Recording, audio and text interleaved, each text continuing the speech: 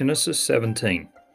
Now when Abram was 99 years old, and the Lord appeared to Abram and said to him, I am God Almighty. Walk before me and be blameless, and I will establish my covenant between me and you, and I will multiply you exceedingly.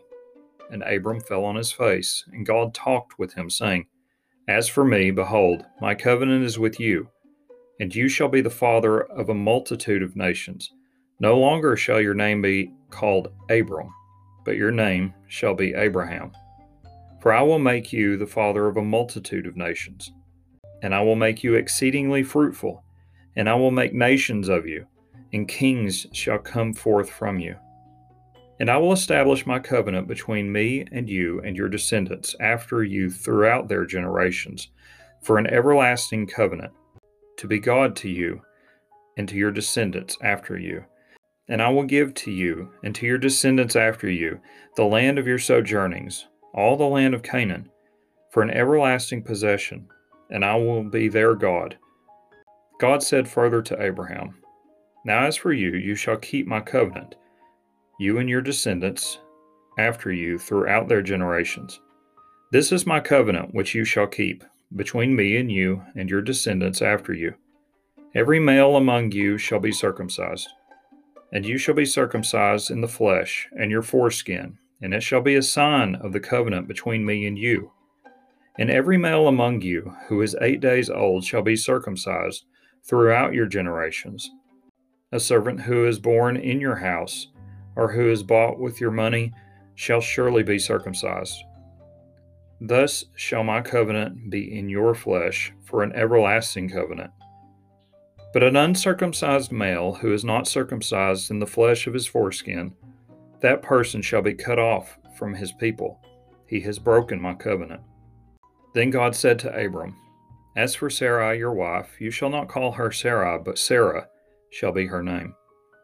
And I will bless her, and indeed I will give you a son by her.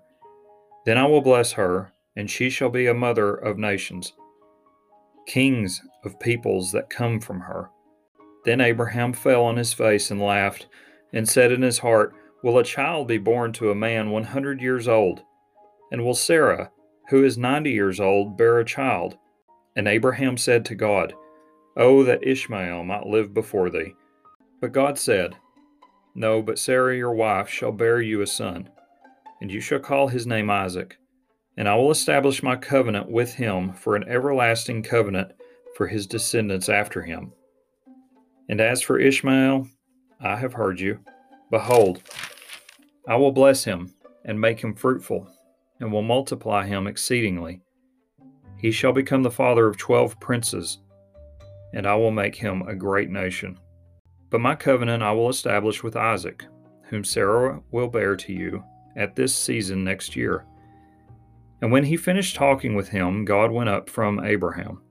Then Abraham took Ishmael his son, and all the servants who were born in his house, and all who were bought with his money, every male among the men of Abraham's household, and circumcised the flesh of their foreskin in the very same day, as God had said to him.